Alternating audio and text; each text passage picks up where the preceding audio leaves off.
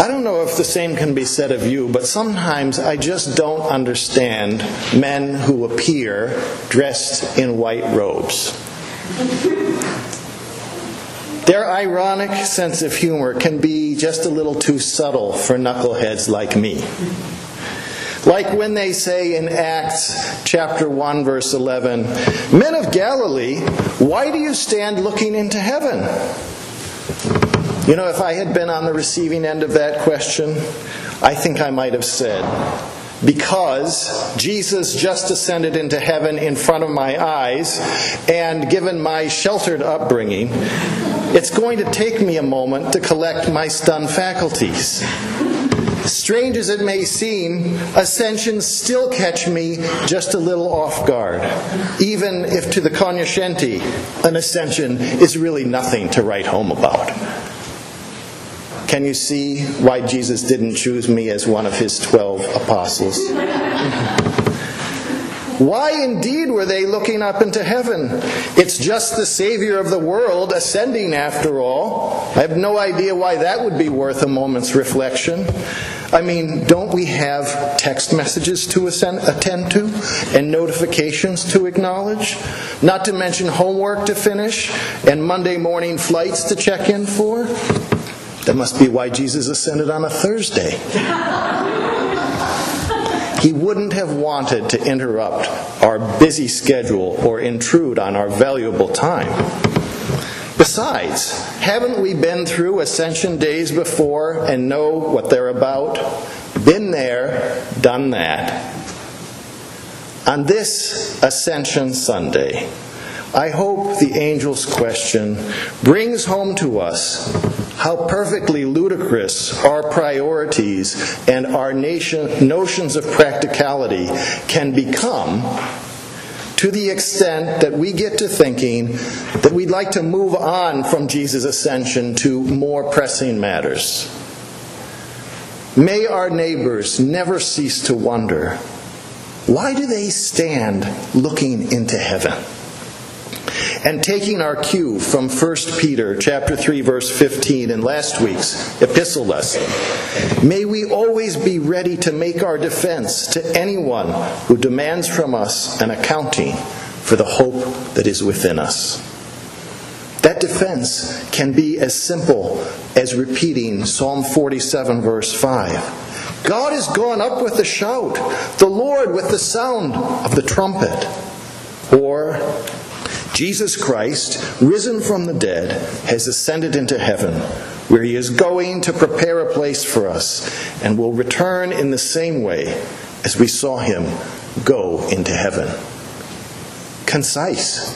That's all we need to say in terms of a defense. And today, we take a moment to marvel at the power and the mercy of our transcendent and incarnate God. Today, we are not here to do something as much as we are to stand here in awe and wonder, taking in what God has done for us. It's not that there's nothing to be done, but that the most important things to do, God has done for us. Nothing that we do can hold a candle to what God has done for us. So don't let Puckish Angels convince you that there's really no reason for us to stand looking into heaven today. It's their favorite Ascension Sunday joke. I can just hear them cracking up, but trying to contain themselves enough to ask one another, "So tell me, Gottfried, why do you stand looking up into heaven? It's not like there's been an ascension or anything. It's not like there's anything worth putting your newspaper down for or looking up from your phone." "Oh, no, Leonard, I'm very busy leading a purpose-driven life. I have things to do and places to be. I was just having a casual glance at the sky and thinking how I could improve on it." "Leonard, I get you, Gottfried. I've often wondered at how we can take Jesus' ascension, not that we need linger over it, to the next level." Gottfried and Leonard, assuming those were their names, are rascals. They are the Abbott and Costello of the heavenly host.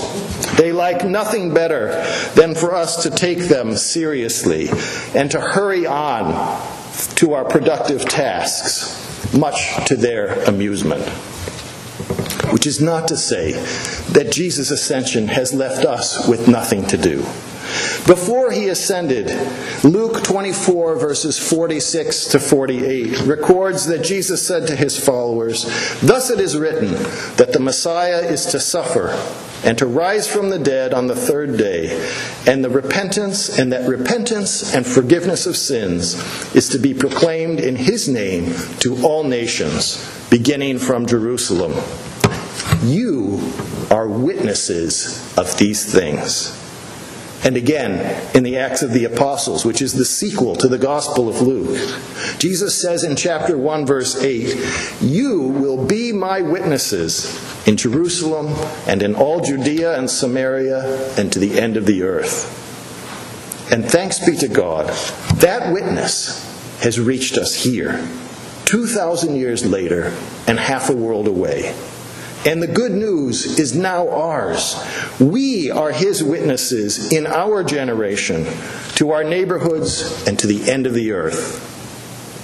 In the children's sermon, we heard how, through organizations like Compassion International, we can witness in verbal and material ways to new generations, and specifically to children who can benefit from our commitment and care. Compassion is not the only way, not the only organization through which we can do this, but it is a way, and one worth considering. Jesus' ascension moves us to live faithfully, fearlessly, and generously because our future is secure with God. Contrary to popular belief, being heavenly minded makes us of more, not less, earthly use. Jesus' ascension changes our primary frame of reference from earth to heaven. That doesn't mean we ignore our world, but we see it and our time in it from the perspective of where we one day will be. It was at Jesus' ascension that angels told the disciples that Jesus would return in the same way that they saw him go. And it sets our sights on his second advent, his return in glory, when his victory and reign will be fully and finally realized on earth as it is in heaven. We, like Jesus' first disciples, are still basking in his presence. And today we stand with them, looking up wistfully into heaven. It is altogether fitting and proper that we should do this, for Jesus' ascension completes the two-act drama of incarnation and glorification, Jesus' humiliation and his exaltation, of which we hear in Philippians chapter 2. These are the bookends within which Jesus lived, died, and was raised in a healed and an imperishable human body, a prototype of our bodies when it is our turn to follow Jesus in being raised from the dead, bodily, when we will take the place that he has gone to prepare for us.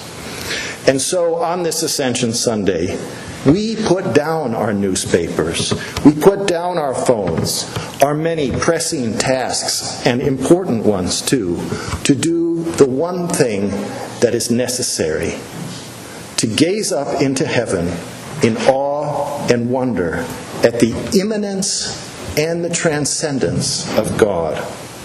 And having beheld Jesus ascend into heaven, and moved by his compassion for us, and trusting his promise that we will be his witnesses, we reach out in love to neighbors far and near, eager to enfold them in God's embrace of the world that he so loves, and to which he will return in the same way that we saw him go.